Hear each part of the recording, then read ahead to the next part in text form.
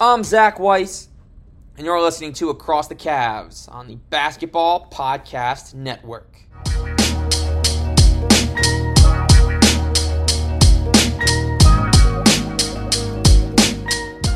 That's right, ladies and gentlemen. Welcome inside the latest edition of Across the Cavs on this Wednesday, September the 28th, just after 10 p.m. Eastern Time. All is relatively quiet on the Cavs front. Cavs Twitter still buzzing over the news of Donovan Mitchell. So what better guest to bring on today? It's unfortunate for his sake. His team did not get Donovan Mitchell, but they got plenty this offseason. Peter Kennedy, the host of the Subway Sports Talk podcast. It is a pleasure to bring you on and talk about the good and the bad of New York's most popular team, the Knicks. Very choice words out of you there about the Knicks, and my pleasure to be here and talk about the Cavs and Knicks. But I don't know. I think I might shock you here, and I don't know if I'll be the typical Knicks fan. I'm so excited to watch this Cavs team. In reality, I think, and we're obviously going to talk about it at depth, I'm so excited. I think the fit for Cleveland is so much better than the Knicks. So yeah, I'm a little upset about it that the Knicks didn't end up with D Mitch. It felt like it was meant to be for so long. But we're here. We're out here. We got things to talk about, things to look forward to in Knicks land as well. So I'm pumped for basketball season. It just always hits me right in the face, Zach, when football season's in like week 4 and all of a sudden like the real NBA preview heavy stuff like starts trickling out. Like, wow, week 4 of NFL, week 5 of NFL, boom, NBA starts. Let's go. It's the best time of the year. Yeah, there's no question. The baseball playoffs just kind of tiptoe around like, yeah, we're going on too. But until you get to the end of October, that stays more quiet to the basketball football crowd. But so then I guess, Pete, first thing I'll ask you, when you saw the news on September 1st, and I still can't believe what I saw when I saw the news as a Cavs fan, what went through your mind when you saw the tweet that the Cleveland Cavaliers were acquiring Donovan Mitchell and not the Knicks? It was a little weird because the Cavs were in and out of that rumor mill for a little bit there, right? It was like, oh, the Cavs are going to make a push on this thing. Then they were out. And then all of a sudden it ramped up and happened kind of like that, or at least from my perspective, that's kind of how it broke down. So when I opened my phone and saw that notification for the first time, I saw Donovan Mitchell. I had no idea what was coming next. I assumed it wasn't even going to be a trade. Then I see Cavs trades happening, bada bing, bada boom. Like, wow, all right, we're really out here, we're really doing this. Let's see what the package is. You know how it always takes a minute. Right? You see that he's traded, and then maybe 5 to 15 minutes later, you see the package. And as upset as I was, I couldn't get to a true point of disappointment because I knew the fit for Cleveland was really good. And I always had question marks about what was the true ceiling of Donovan Mitchell at the New York Knicks. There wasn't as much of an infrastructure. There's not as many good pieces around the Knicks that I was nervous Donovan Mitchell would come here, score a lot of points. And I say here, I mean, into New York, he'd score a lot of points and it wouldn't mean enough to matter. And it would be ending up disappointing. With Cleveland, there's a real chance to make some splashes. So it was really, really mixed emotions this month or two long of rumors and whatnot, and hoping we get him, hoping we don't get him, hoping we don't trade the farm. And then all of a sudden it's wiped away. And I almost was a little bit relieved that the Knicks didn't, blow it up and throw out way too many picks and way too many pieces. So part of me was relieved. Part of me was disappointed. Part of me was pretty happy for the Cavaliers. Yeah. And that day, there have only been 2 moments, or I guess 3 moments in my Cavs fandom where my phone just blew up.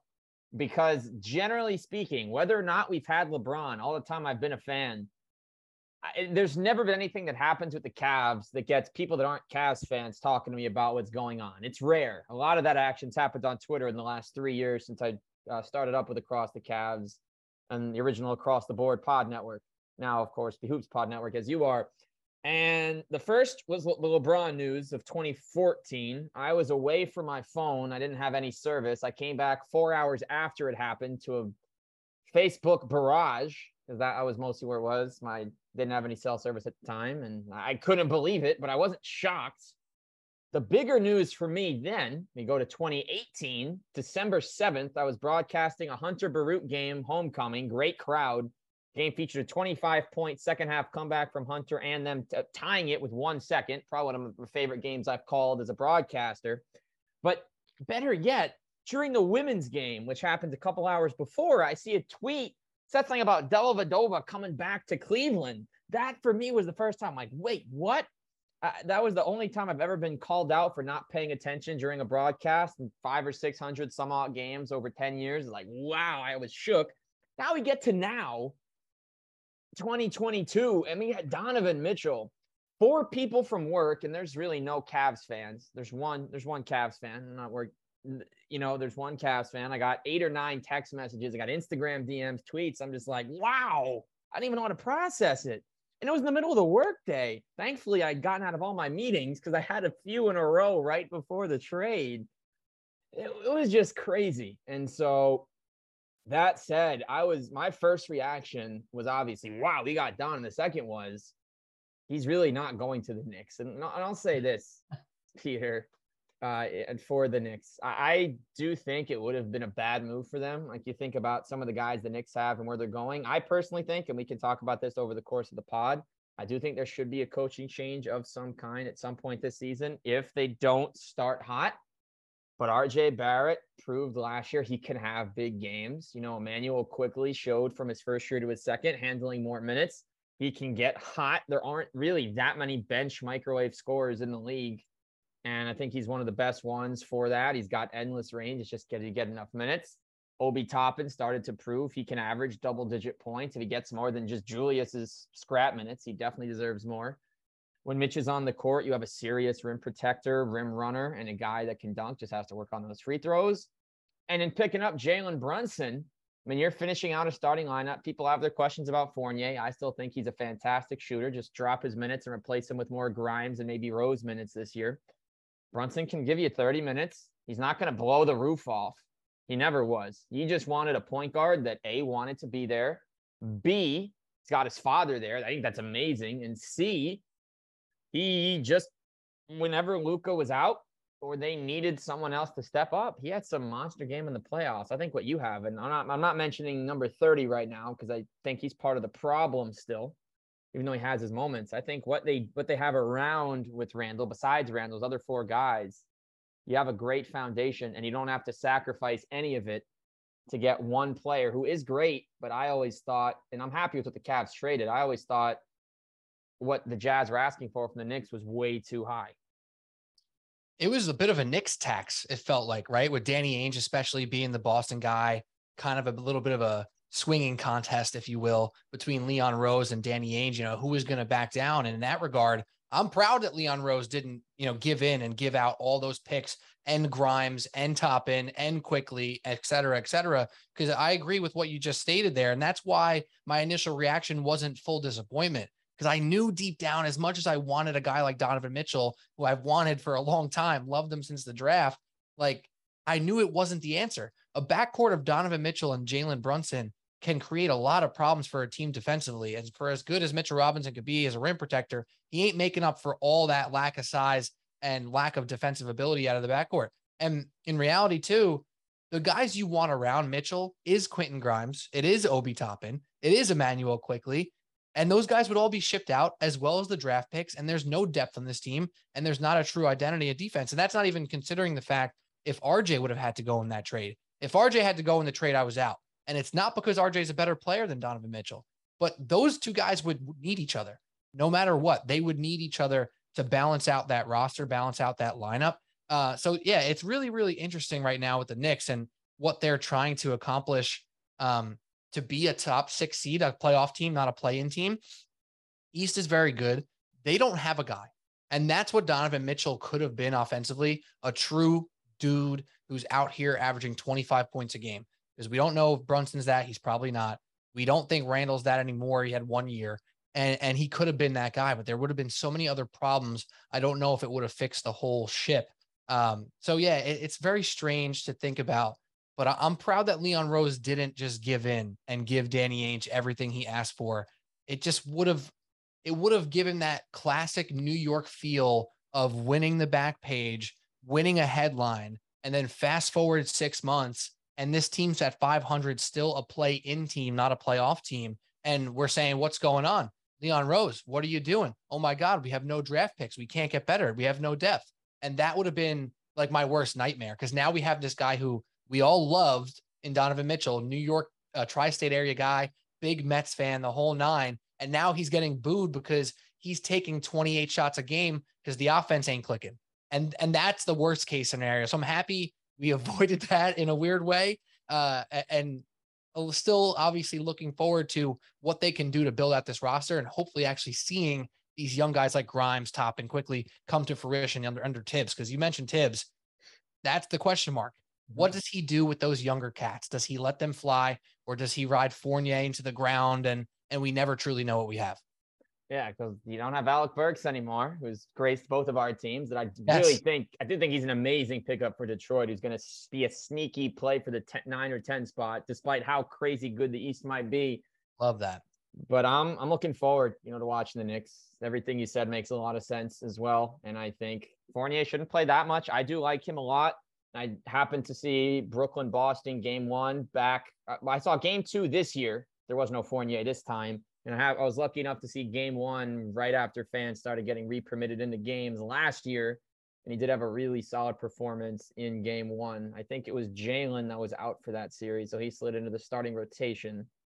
And so we'll see. They got a lot of good pieces. Definitely make sure D Rose is in the rotation. So we'll probably see a lot of IQ with the 2.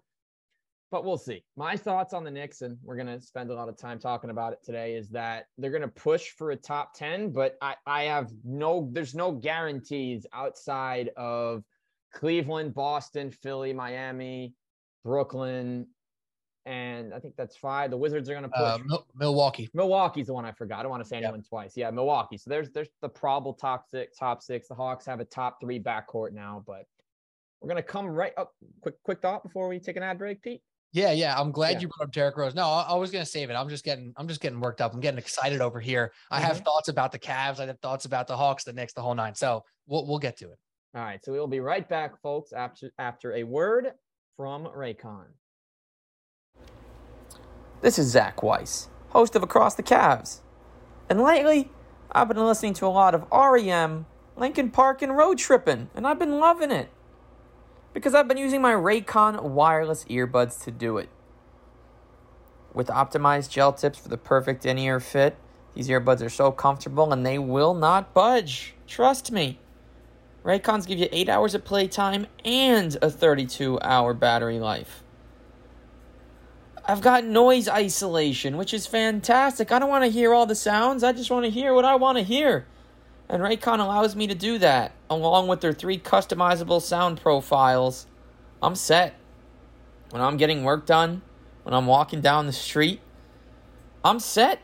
I'm listening to what I want to hear, and the background noise just fades. So go to buyraycon.com today and use code TBPN15 to get 15% off your Raycon order. That's code TBPN15 at buyraycon.com to score 15% off. buyraycon.com, code TBPN15. All right, welcome back, folks. Pete Kennedy here from Subway Sports Talk. Zach Weiss. And Pete, let's talk about RJ Barrett. I think he deserves his own segment here. And so I'm curious to hear from you. And we've talked about their pieces. And I don't have the full quote. From what I read, what I've seen, there's 30 teams media day. Hard to keep up with all 30 in the same week. RJ Barrett mentioned that the Knicks are going to, quote unquote, shock the world this season. And now I don't know how deep he got, how specific. My understanding is he could be saying top 5. He could be saying top 3. He could be saying 50 wins. But you hear RJ Barrett say shock the world. Is this Knicks team on paper and in actuality ready to do that, you think, from the get-go? No. No, they are not ready to shock the world unless the world expects them to be a 12 seed. Then they can shock the world by making the 8 seed perhaps, or the 7 seed push up. I think that would be really, really impressive and a great success for the Knicks to end up in that 7-8 spot rather than a 9-10 of the play-in. I think pie in the sky, shock the world is a 5 or 6. That's what would be a shock the world situation here for the New York Knicks. I just personally don't see it happening. I was just on with a fellow network partner of ours, Patrick Capino from the Oakland Warriors podcast, and we did Eastern Conference rankings. I rank the Knicks in that 8 to 10 range because that's who I think they are as a roster. Now, speaking about RJ Barrett specifically, and to give you a little bit more of the entire quote, he said basically that getting a taste of the playoffs, what it was like in the playoffs 2 years ago, and then falling short the year after is really what is motivating this team moving forward. And you think about it, it's a lot of the same guys. It's a lot of the same people who were on that team 2 years ago that made the 4 seed and then lost in the first round to the Atlanta Hawks.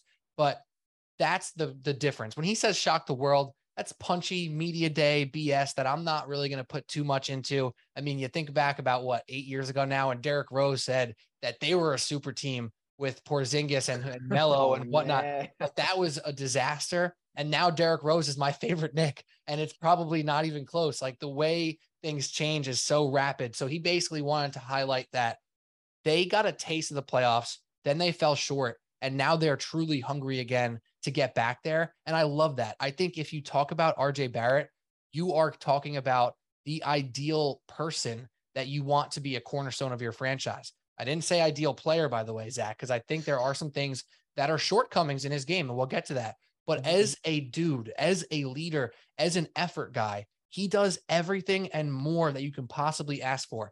Every single year he comes back with something else added to his game. Every single year he gets a little bit better of a shooter. Every single year he gets to a little bit better as a playmaker. Like, all these things happen, and you have to love RJ Barrett as a Knick fan, even if you're a little disappointed with the efficiency numbers inside, which is still a problem with him finishing. He needs to get to the line more. Even if you're still a little bit disappointed with the consistency of getting to 20 points a game, where he's all of a sudden he's 28 for a week and then he's 14 for a week. We got to balance that out. So he's not a perfect player, but he is absolutely the right person you want as a cornerstone piece of the franchise. He's just not the one. He's not a number one. He's probably not a 1B either, because we have that conversation a lot of times as well. Oh, he's not a 1, he's a 1B, Chris Middleton. He's not quite that either, right? So we need a dude to be the leading offensive threat. However, I can't picture anybody really that RJ Barrett wouldn't fit well with and wouldn't make better and wouldn't force to give max effort. So I love RJ Barrett wholeheartedly. I still have some nitpicks with his game, with the efficiency and things of that nature. But every single year he's gotten better. Every single year he adds something. And that is absolutely all you can ask for as a front office, a coach, a fan, anybody who covers this league or talks about this league. RJ Barrett, he's the guy you want around your team, 100%. Let's hope that some of the guys around him follow that motivation. And if he now, in year 4 now, right? Year 4, year 5, he can step into a leadership. Yeah, year 4, step into that leadership role, and he doesn't have to sit behind Julius Randle and defer to Randle, and him and Brunson and whoever it may be become the leadership and the heartbeat of this team. That's what'll help raise the floor here, because their ceiling is not that high. We know that, but where's their floor? That's the question mark. That's what RJ Barrett can help raise. As of right now, the ceiling is the roof in a mid-rise apartment. You don't have too high. You take maybe 2 Jalen Brunson's tops is the ceiling, maybe a little lower than that. So about 12 feet off the ground. 2 Jalen Brunson. But, I look at at Barrett, and he improved his free throw shooting immediately from year 1 and into now. He's improved his outside shooting, and he has his days. He's proved himself to be clutch. He's able to get those jams that electrify the crowd. He doesn't need to be the number one option for them to win X number of games. I just think he needs to be part of a unit. Because I'll say this about the Knicks, and I was an RJ Barrett fantasy owner last year, so I watched him a little extra closely even. But, I look at the Knicks, and every time I'm watching them, there's stretches where they're unstoppable, whether it's throwing lobs to Obi or quickly hitting 3 threes in a row, which happens as much as any other player can do it in the league. Whether it's when Grimes is healthy and on the floor, when he's playing good D's, getting his catch and shoot attempts, when it was Burks getting his threes, the pre-era, when it was Bullock, who they didn't fully replace. Mm-hmm. Oh, sorry. I was just pointing because I agree with you. I didn't want to throw you off, but I agree with the Bullock point. It's a great point. They did not replace him, which is a big part of the issue. And he's paid dividends to the Mavs, playing 45 minutes a game in the first 2.5 rounds. Eventually in round 3, they're like, we can't ride him that much. Let's try Frank. And another ex-Knick. But, you look at it and they have the pieces. It's just, can it come together consistently? Whatever it is that Tibbs has done, Still don't think he deserved Coach of the Year. It was impressive he got them where he did, but I still don't think he deserved that. And it's not like the Nick Nurse situation where he was ever in line to not, or rather Dwayne Case was ever in line to lose his position. But it's got to be considered now. I know he's early on. He loves basketball. It's clear. Thibodeau never got married, never really had relationships because of his love for the game. And I don't know any other coach that can say that, for better or worse. I'd hope that no other coach follows in those specific footsteps, just because you need to have a little more. You can dedicate yourself to the game only so much, because the game isn't there 12 months a year. The season's about 8. But anyway, I'm not the one running Tibbs' life. If he's happy coaching, let him be. But you need someone that can relate better. And Derrick Rose is really, at this point, with Taj, I think, on the Wizards now, is the only holdover left from the whole Tibbs era. It was cool that they did bring D Rose back, and he had a couple of other of his guys, backing him and everything. But I think you need a younger coach. They got all the pieces right now, other than the power forward spot. I think that's the one you need to figure out. If it's not working, you have to figure out a way to move Randall. I know they loved him 2 years ago, and it was cool when the Players Tribune had some pieces out about him, and it was cool seeing him playing with his son emulating his moves in the house. His wife, a big part of the Knicks community as well. Yeah, you don't see too many across the NBA where you have significant others kind of immersed in the Twitter sphere of their team. But there's a lot more to it than that. You need to win. And I think if Randall, I guess we'll finish this point on Randall here, Pete. If Randall can't be part of that, you got to find a way to cut your ties, whether that's giving minutes to Obi or someone else. That position, those 35 minutes are not the best 35 minutes the Knicks play every game. Yeah, it's really weird with Julius Randle. I mean, what a magical year 2 years ago, and then all of a sudden just not being relevant at all last year. Or I shouldn't even say relevant, because he was relevant as a negative player. It's not like he was irrelevant. He was very relevant, just in a negative fashion, right? And he mentioned in the same media day that RJ Barrett made his Shock the World comments that he's learned a lot. He said, I thought I was a leader 2 years ago when I was playing the best basketball of my life and we made the playoffs and we were a 4 seed.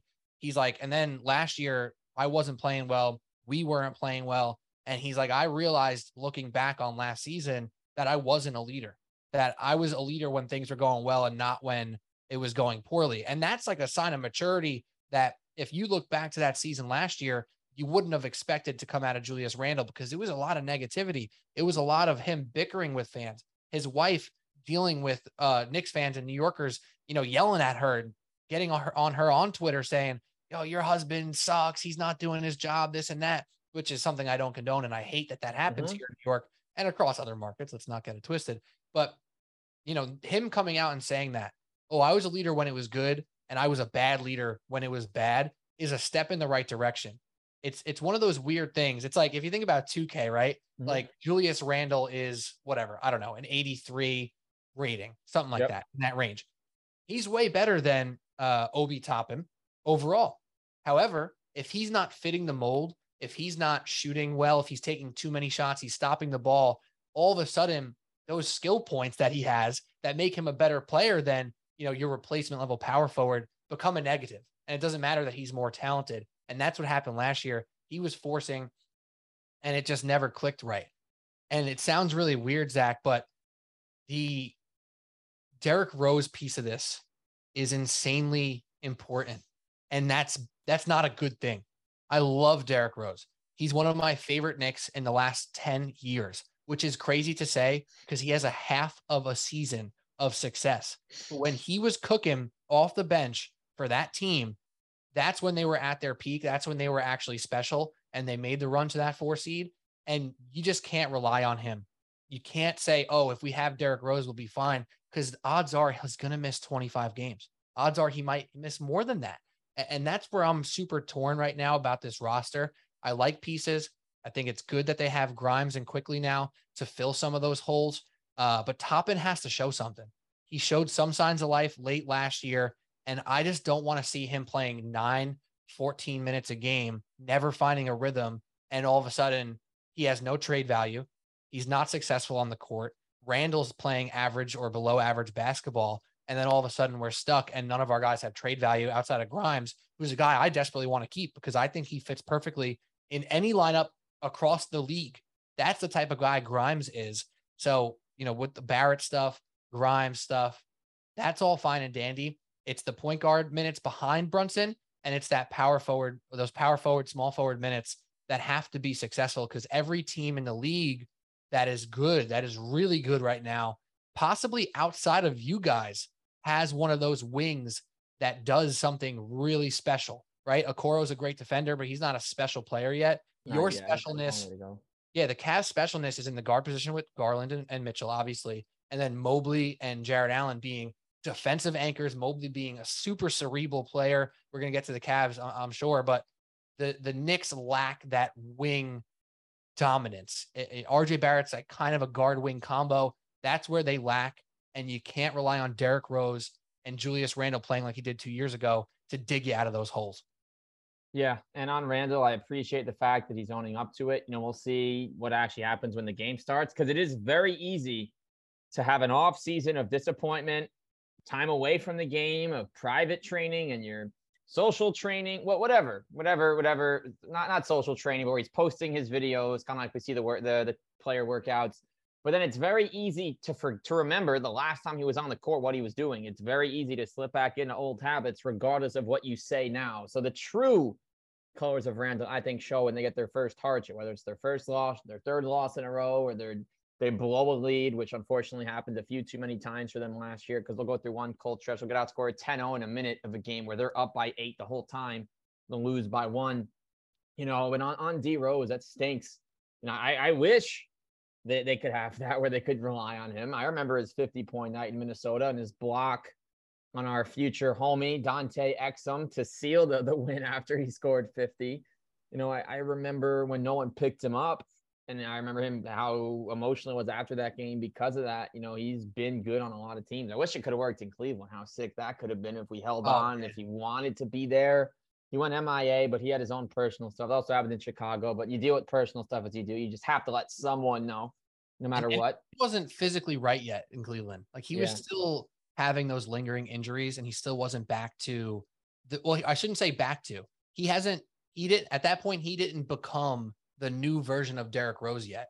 The new version of Derrick Rose is below the rim, still has the quick explosion, not the vertical explosion, right? So he still gets to the rim, has all the ways to finish with the right and the left with the spin off the glass.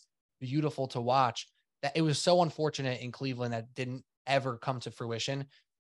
Because if it was the Derrick Rose that we saw with the Knicks second half of 2 years ago with Cleveland, I mean, goddamn, they could have had a chance to do something special there that year that Kyrie was gone. So I agree with you. And I love watching him. His three has gotten better. His passing has gotten better. He's become that veteran presence that I don't think anybody really expected him to become with all that off the court stuff. Because when somebody goes through all of that and seems aloof, seems detached from a team, you don't expect them to all of a sudden turn around and become the rock of a franchise. And that's who he is now. All the young guys admire Derrick Rose. All the young guys see his effort, see what he does to become the player that he is. And it means something. You can't take that for granted. And I think that's kind of like what Kevin Love became for the Cavs last year. 2 years ago, you're saying, oh my God, Kevin Love, do we got to trade this guy? Like he doesn't want to be here. He's throwing the ball out of bounds. He's pissed off at all his teammates because the team's not very good. And then all of a sudden, fast forward, he jumped into that bench role and became so valuable and such a leading presence for them. And he said, okay, Mobley's the guy. Jared Allen's the guy. I'm going to come off the bench, bang some threes, get some rebounds, and be the leader that I actually can be, and not some salty person who thinks my team stinks and I should be doing more. Yeah. And it was great watching him. And I'll close this part out before we take our second break. Quentin Grimes is a terrific Knick, and I'm very excited to watch him this year. And it's my true introduction to him was back in my earlier days of 2K22. I'm in my 7th year of my association. I've won 6 titles on Hall of Fame. Not even a brag. It's so much fun. 2K is great. The reason I bring this up is because in the very first finals, the very first Western Conference Finals, I'm the Timberwolves in a draft. The Suns starting lineup was Ben Simmons at point, LeBron at small, Draymond at the 4, and Rob Williams at center. That's a defensive, insane lineup. Oh and God. The shooting guard, who was the third string, because the other 2 guys they had it was DiVincenzo and someone else like an 84 were out. So Grimes stepped into that role for them in that And I knew he was good coming to the Knicks, but I hadn't really seen many highlights. So every time they get on the ball, I'd want to double LeBron or Simmons. I don't want to give it anything double as soon as they got in the paint. Grimes would make every three. Then he got on the court in the winter this season. And what did he do? And just like in the game, which I learned a little later than a lot of other people, he banged every three. Because there's only so many names you could know coming into the league. And you really only do your homework on your own team's new guys. But as we go to break number 2, just want to say that he is fantastic. I'm excited to watch him. And I think that Derrick Rose is going to be pushing him in practice. I think they're going to have some shooting contests. I know Rose is kind of like the Dellavedova here, where he's never been a great three-point shooter. Rose probably a little better. Delly shot horrible percentages his last couple seasons with the Cavs. But he's going to push everyone to be better, and he's going to work on his game to show that it's never too late to get better. And obviously, Grimes going into his second season. It's kind of more for Rose that he can become a sniper. But we will be right back and finish up on the Knicks, head over to the Cavs, and say goodnight. So, folks, stay tuned. More after this. Welcome back, folks. Pete Kennedy of the Subway Sports Talk podcast. Zach Weiss with you, and some stats. Pete, you said you had. We'll talk a little Grimes, Barrett, and Rose to kind of wrap up the Knicks portion of today's episode. Yeah. So real quick on Derrick Rose first. So he shot, since he's been a New York Knick, he has been a 40% three-point shooter. And it's not like he's taking one per game. He took 3.5 per game last year, 40%, 2.5 per game 2 years ago at 41%, something that we never expected from Derrick Rose before. And I don't know if we need to expect it again, but he's so good at picking his spots, shooting the ball. And it's really big for him later in his career, helps him get off the dribble. And 2 years ago, he played 35 games for the Knicks, 24 wins, 24-11 as a Knick 2 years ago. Last year, he only played 26 games. He was banged up. The impact wasn't quite as there, and the team wasn't as good. But it was undoubtable how impactful he was 2 years ago. On the Quentin Grimes front, 38% as a rookie. I expect that to be 40. I really do look at Quentin Grimes as a 40% three-point shooter, and I think that 4 3-point attempts per game is going to be somewhere like 6 or 7 this year, and it's not a fluke. This guy can shoot, and he flashed in Summer League that he can put the ball on the ground a little bit, and he can do something off the dribble, take a couple dribbles and take the mid-range jump shot, get to the rim a little bit.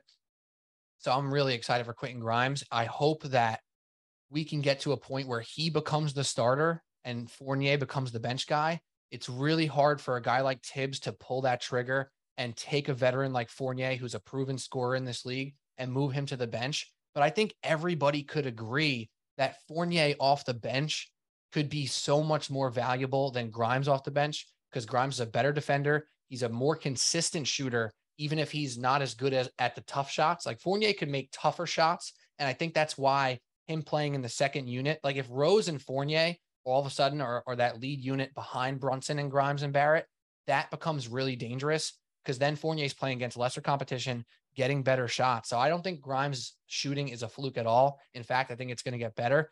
We'll absolutely love him. RJ Barrett is the question mark as a shooter. So he went 30. I'm sorry, I had it here for a second. Yeah, he was 32% as a rookie. Not very good. 40% as a sophomore in his second year in the league. And then last year kind of came back to that middle ground, 34%. He had a really bad month and then a really good month. I think there's some more consistency there. I expect him to be like a 36% guy. All in all, though, for the Knicks, and it stinks that... Wondering what your kids do online? Relax. The new Kaspersky. Sorry about that. My computer started... No worries. Playing something there. I don't know what that was. Some extra ads. Anyways, the Knicks came down to this one thing a couple of years ago, and it's tough to just put it on that. But 2 years ago, as a team, they shot 39% from three, and last year they shot 35% from three. You don't want to chalk up an entire team's season to just one stat, but in that regard, it really makes a lot of sense. And the regression was obviously going to come also with the opponent's three-point percentage. 2 years ago, opponents were missing wide open threes. Opponents were not shooting good against the Knicks. Last year, they shot much better. This year might be the year where they find that middle and they shoot a little better. Their opponents shoot a little bit more normal. And that can be their differentiation in being the 10 seed versus, fighting up for that 7-8 spot, maybe a 6 seed. That's pretty unlikely, but I think 7 and 8 is a reasonable point to reach for. Yeah, no doubt. You got to have the guys that have proven that they can be better, be better.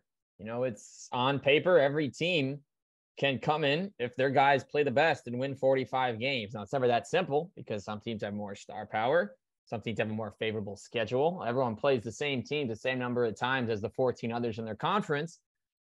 Or rather, the four in their division, and pretty much the same as the conference, give or take one extra game. But it's when you get hot, it's when guys are healthy, and you can never pinpoint everything. Because if that was the case, and I look at the Orlando Magic, just quick throw into the Orlando Magic, I could see them winning, being a 500 team or better. But there's 0% chance it happens because Markelle Fultz is already out. Jonathan Isaac is never going to play again, it seems like.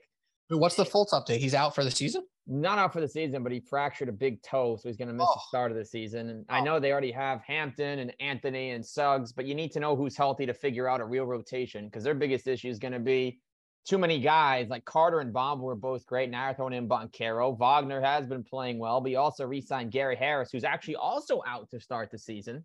And you still have Terrence Ross. You can't be getting DNP CDs, and they have Mo Wagner. Franz's brother was actually a beast when he played. We're not going to get sidetracked by the Orlando Magic here, but I will say that they're just one of those teams like the Pistons, who just picked up Jaden Ivey and a guy who will play later in the season, Jalen Duren, to go with good pieces they have, in Cade and Bey. And Bagley's going to surprise people, I think, in his new home, and Isaiah Stewart.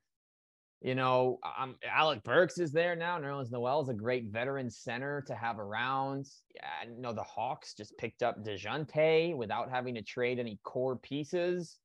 I mean, we're not going to get sidetracked again, but that's just kind of how the NBA can be, right? The Cavs were supposed to be, I don't know what they were projected last year. And I know overall, I still think it was underwhelming at the end, but it was still an impressive season. Like the Knicks weren't supposed to be the 4 seed, and there they were. The Hawks were never supposed to go 60-22 with that starting lineup, but it happened, and they won starting lineup of the month. So the Knicks could just be this year one of those teams again. Now, I don't think it's going to happen, but that's the game that we're watching. 82 games. It's about getting hot and proving people wrong. Yeah, and quickly, I just want to make sure I'm on the island for your listeners. I am a Cade Cunningham stan. I think he is fantastic. And people talk about Mobley and Cade obviously being from that same draft. I don't think I could ever take Mobley ahead of Cade, even though I am not trying to slight Mobley at all. What he does is off the charts. But what Cade Cunningham brings to a team is what every single team wants in this league. It's an oversized point guard he's a 3 who is a point guard, right? That's what Cade Cunningham is. That's what Luka Doncic is. I think Cade can be that guy. He got off to this weird start, missing a couple games early last year. And all of a sudden it's like, oh, is Cade going to be a bust? Oh, fast forward 1 month. He is not a bust. He is a dude. I think the Pistons are going to be very, very sneaky this year. I think they're still behind the Knicks just a little bit based off roster construction. But also I want to put myself on Paolo Banchero Island. I'm a Paolo fan as well. When I saw him walk onto the court in Summer League, blown away with this dude's size. He is huge, Zach. He looks like a center out there, moves like a wing, and he's incredible. I hope that the Magic stay healthy around him, because I think he can be a really impactful player as a rookie. They're not going to make any real noise this year, but they're going to be a fun watch. They're going to be a league pass team. And if Markelle Fultz can get healthy, I like what they have over there in Orlando, but they're still a year or two away from being anything serious. Yeah, no, exactly. Yeah, definite shout out to Cade, a guy who I'm very excited to watch in year 2.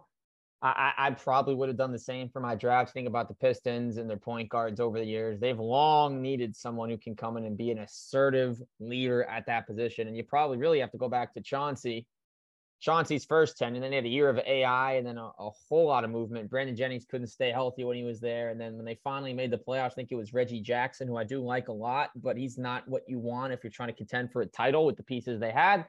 So yeah, absolute shout out to Cade. And so we'll talk a little Cavs here, Pete. And so we look at them right now. And so here's my question for you, actually, because we've got 6 possibilities for this position. They just re-signed one of them. 2 of them are going to be free agents soon. Another one has to prove he belongs. Who should start at small forward for the Cavs? from your point of view and what you know about the Cavs between Osman and Wade, LeVert, Stevens, Okoro, Windler. All these guys are candidates. I don't know if that's ever happened before where you have potentially, I mean, they're not going to consider all 6, but they can. I think ideally it has to be Isaac Okoro. I mean, if you look at what this roster looks like, you wish he can shoot a little bit more, but he does all of the other things, and you don't need him to score. With Garland and Mitchell, I mean, that's probably going to be close to 50 points a game right there. I love Garland. I'm a huge Garland guy. I think he's probably just as good as Donovan Mitchell, if not a little bit better, because of the playmaking that he has in his back pocket. Okoro then leads that defense and takes the biggest opponent.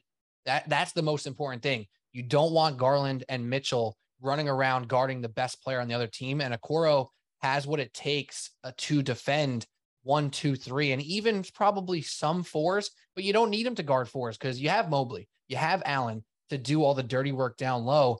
Okoro is the perfect 5th starter from this perspective. And I know his rookie year was a little bit of a mixed bag. Obviously, he looked better when all things were going well before Rubio got hurt. And then Mobley obviously got banged up towards the end there and everything went a little bit downhill.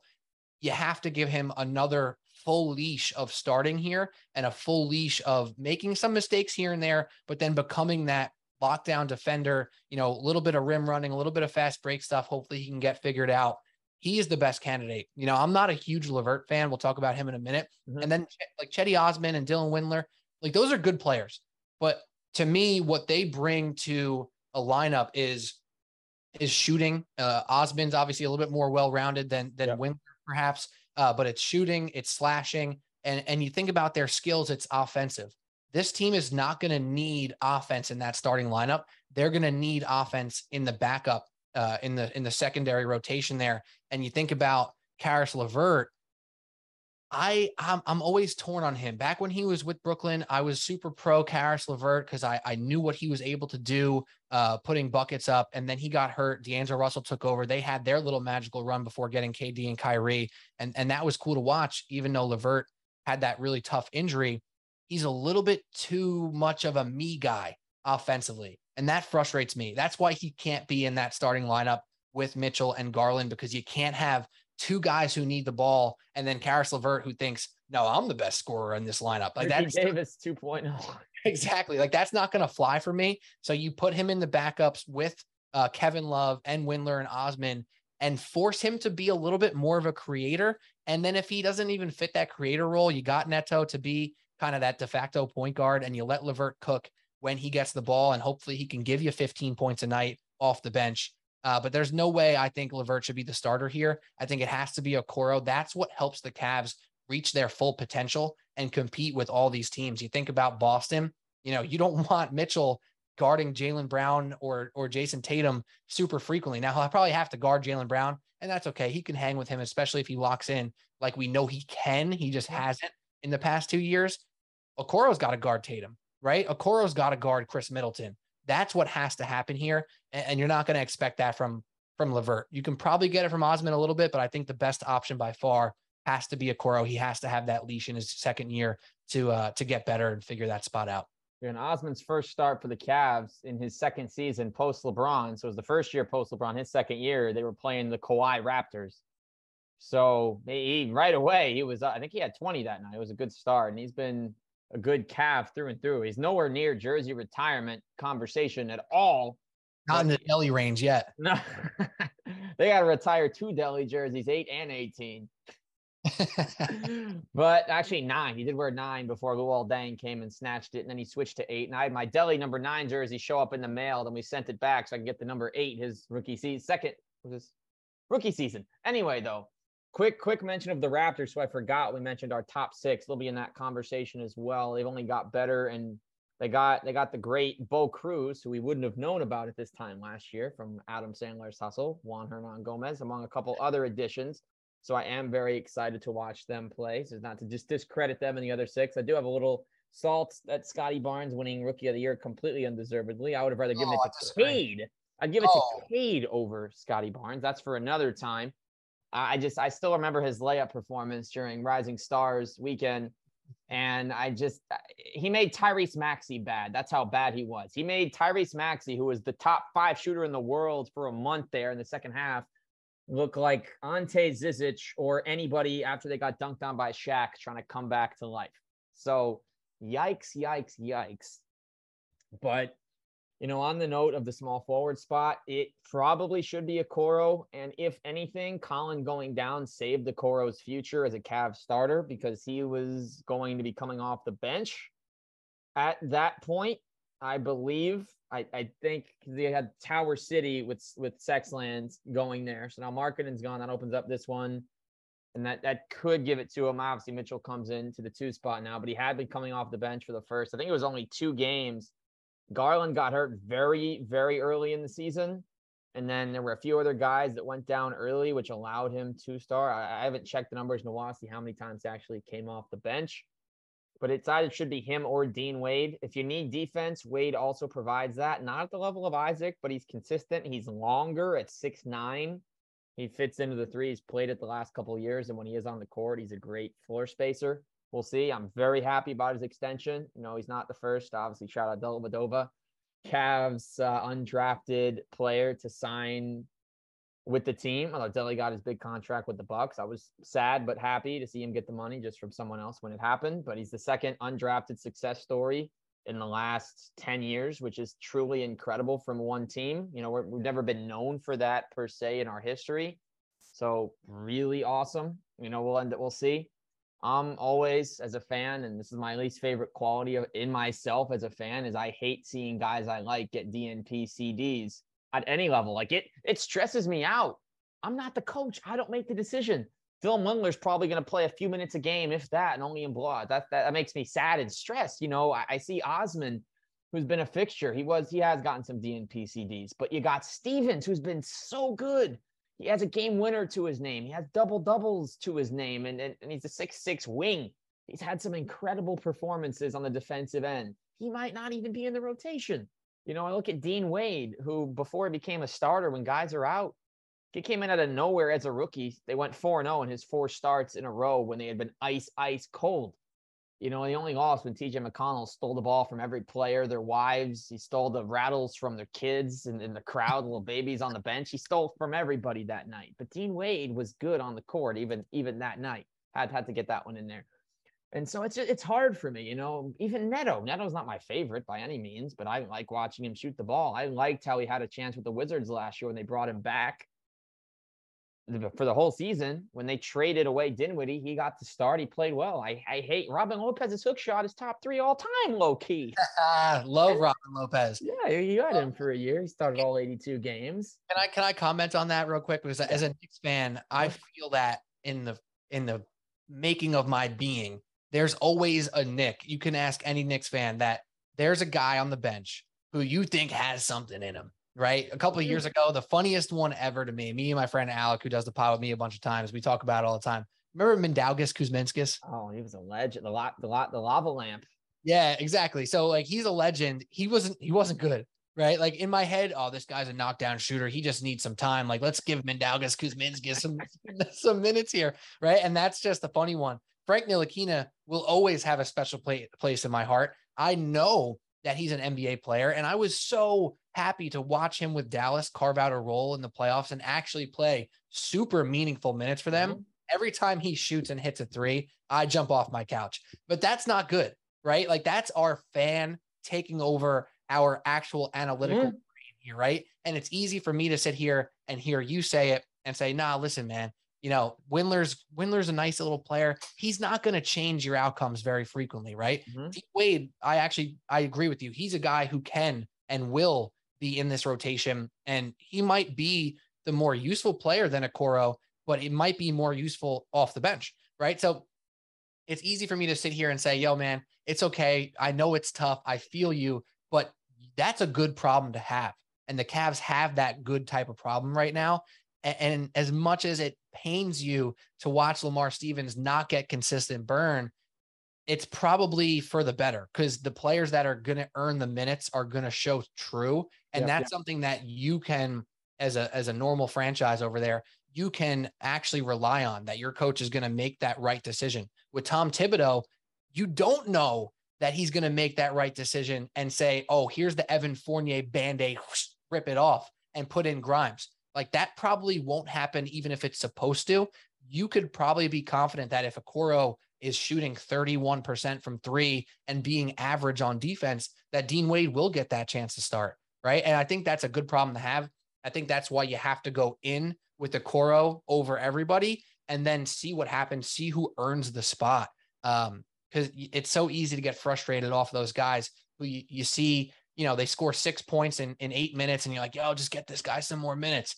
Most franchises, you can feel comfortable saying there's a reason they're not getting more minutes. I don't know if I could always say that with Tom Thibodeau and the Knicks, but from my perspective, watching the Cavs last year a decent bit, and because I wanted to see Garland, I'm a big Garland fan.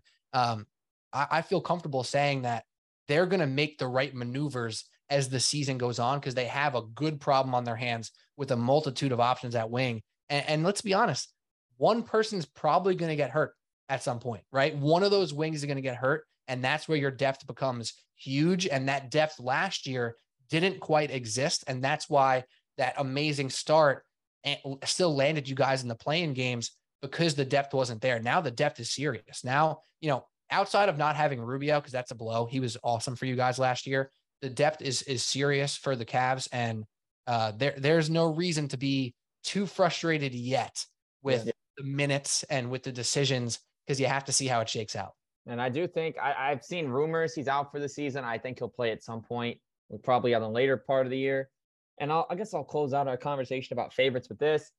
I made 3 baskets my entire first season of rec basketball. And I'm someone, when I step on the court, all I want to do is shoot jump shots. I played pickup before we recorded tonight. I played a couple of games of threes. I shot maybe 14 threes. I made 5. But I was so happy to just get my shots up. Obviously, this was a long time ago. We're talking when I was 11. We're going way back in the time machine, early years of Cavs fandom. But I'll say this. We were playing Alabama with the college-related teams in the playoffs. I had made a layup and a jumper in the same quarter. My first point of the season, albeit my dad was the coach, but so the rules were you had 9 kids, 3 kids could play 2 kids could play 3 quarters. I was not one of them my first season. I knew I hadn't earned it at all. And I didn't get in like what it is, but I made 2 shots. And I'm thinking my stock is soaring right now. Back-to-back buckets. They're seeing me put the ball in. I guess it's kind of the same thing on a more professional level here where you know what they got, but they just might not be able to do it with the best at the best level. And it is what it is. I'll be happy no matter who gets minutes. I'll be happy just to get to some games this year. I'll definitely get to see the Cavs at MSG in December. Definitely going to get to Ohio this year. I'll have to get one of the 2 Brooklyn games, which are being held a Tuesday and a Thursday, back to back in the same week. So that will be pretty cool to see. So this will be our final topic of the day. We'll make it a quick one here, Pete, as we hit the 11 o'clock hour. They'll call it the witching hour in football. They'll call this the quietest hour in the NBA because even the 9 o'clock games aren't in crunch time at 11 p.m. But Eastern, I should add. There are rumors of the Cavs going after Jay Crowder. To me, I would just let it sit. If the only reason to get him would be to dump some of the forwards you have now and maybe a pick just to bring another vet, but he clearly wants to play big minutes. If you're the Cavs, do you touch this or do you let someone else deal with Jay Crowder? He's been here once. It didn't work out, but I don't think that has any play on what would happen a second time. It's a completely different roster and culture now. I think you let it sit. I think you wait and see what you have because you have all these options at that 3 spot that you have to give them their due diligence, right? And Jay Crowder is not, to me, such a surefire upgrade over the collective of those wings you have in Cleveland right now. So I think you let it sit and you stay ready throughout the first half of the season before the trade deadline to get a Jay Crowder down the road, right? You don't know which team is going to fall out that's going to all of a sudden have a piece to trade you, right? So I think if you go Jay Crowder off the rip, you can feel a little bit better that your starting lineup is going to be shored up off the jump here. But is he really going to move the needle in any direction for you?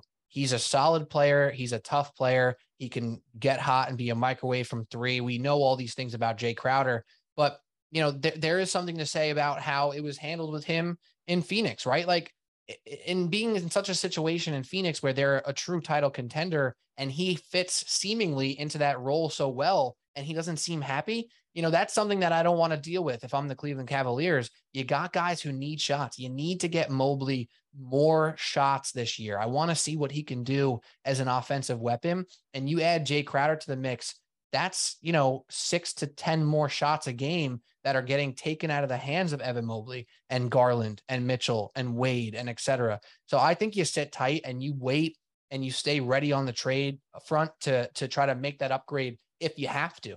And maybe, best case scenario is that Okoro becomes the defender all Cavs fans hope he can be, and you don't need to make that trade and you're sitting pretty, right? So you got to sit tight. The idea of that solid veteran 3-and-D wing is great, but he's getting older. He has a lot of wear and tear on that body. I'm not convinced he's a needle mover. I think he's a solidifier and he fits into a lot of rotations, but you have options here and you got to play those out. You got to see what you have here before you make a brash decision. You made the big move with Mitchell. I think you got to see what that looks like. And if all of a sudden the wing position's coming up short across the board, then you make that move, because we know if it's not Jay Crowder, there will be some sort of wing available for the Cavs to go get. And they didn't give up the house for Mitchell. They have other assets to move to get somebody. And it could be another marginal guy. It could be somebody a little bit worse than Jay Crowder. But to me, that's A-okay, because you don't need somebody who's expecting X amount of shots when you need to make it an emphasis point to get Mobley more touches, because this guy can do so much. And we've only scratched the surface of his offensive game. The passing is there. The comfortableness outside the key and in near the paint is there. He has touch. Let's see him do something. I want to see more balls pushed through Evan Mobley. And you know what? You got to shout out Kevin Love here too. Kevin Love is almost like he's not really a D guy, but he's a 3 and rebound guy, if you will. So he fits that Jay Crowder role kind of as well, right? If you need to all of a sudden start Kevin Love for 2 weeks because Mobley or Allen go down with a minor injury, you're going to feel great about that. All of a sudden you have Jay Crowder in there. Now he wants more shots. It's just something that I'm not signing up for, especially not to start the season off. Wait, hang tight, and see what happens. Yeah, I'm with that 100%. I don't think I have anything else to add. Let's let the Cavs be the Cavs. You don't need to bring them in. You got what you need. And I think when the season starts, whether we're 0-2 or 2-0, it's going to be amazing to say that we have Donovan Mitchell, we have a good locker room, and we've got a fan base as excited as the team is to actually be playing these games. And so with that note, Pete, want to say it's been an absolute pleasure dicing it up with you on this Wednesday evening, as October is close. Preseason is oh so close, and training camp is just a couple days away. Yeah, man, super exciting. It's like my head is spinning right now here with my podcast, Subway Sports Talk. It's not just a basketball podcast. I talk football, baseball, and basketball. Now I keep it pretty local with baseball. It's pretty hard to talk national baseball. No one wants to outside the Mets and Yankees, but playoff series coming up here for the Mets and Yankees. Mets big win tonight. Football, obviously, around the NFL, everyone cares about that. And I'm starting to now lock in on basketball. I opened the ESPN app the other day, and on like the top scores that show up on the home screen, the Knicks on TNT on October 4th showed up. I'm like, what the hell is that? Like, we're talking preseason games right now. They're popping up on TNT. Like, all right, let's go. I'm ready, baby. It's not like my life has been hectic enough with sports trying to watch the Mets and every single football game. Let's mix in some Knicks preseason. I'll be locked into that. And I'm hyped to get my league pass back up and running, because there's so many damn Zach that I cannot wait to watch in the Eastern Conference, Western Conference, all across the board. And my one suggestion for you, when you rename your podcast next year, call it Jericho to Jericho. Jericho Sims times Jericho Kotri, if you want to keep it local. Oh, I like that. That's cool. Jericho Sims, bro. How about him? I like him. He is huge, and he jumps through the damn roof. God damn. And he has the throw like Jared Allen. Keep it in the family. Exactly. So do that. But he's Peter Kennedy. I am Zach Weiss. If you liked what you heard, head to Apple, Spotify, iHeart, wherever you get your podcast. Drop a review, drop a rating. We will see you next time. If you like what you heard from Peter Kennedy, which you obviously did, type in the Subway Sports Talk. Type in Subway Sports Talk on Apple, Spotify, you name it. So we will see you next time, back next Wednesday with the earlier mentioned Patrick Apino of the Oakland Warriors podcast. And until then, we'll catch you. Adios, sayonara, Au revoir. Actually, a bientôt. We'll not see you tomorrow.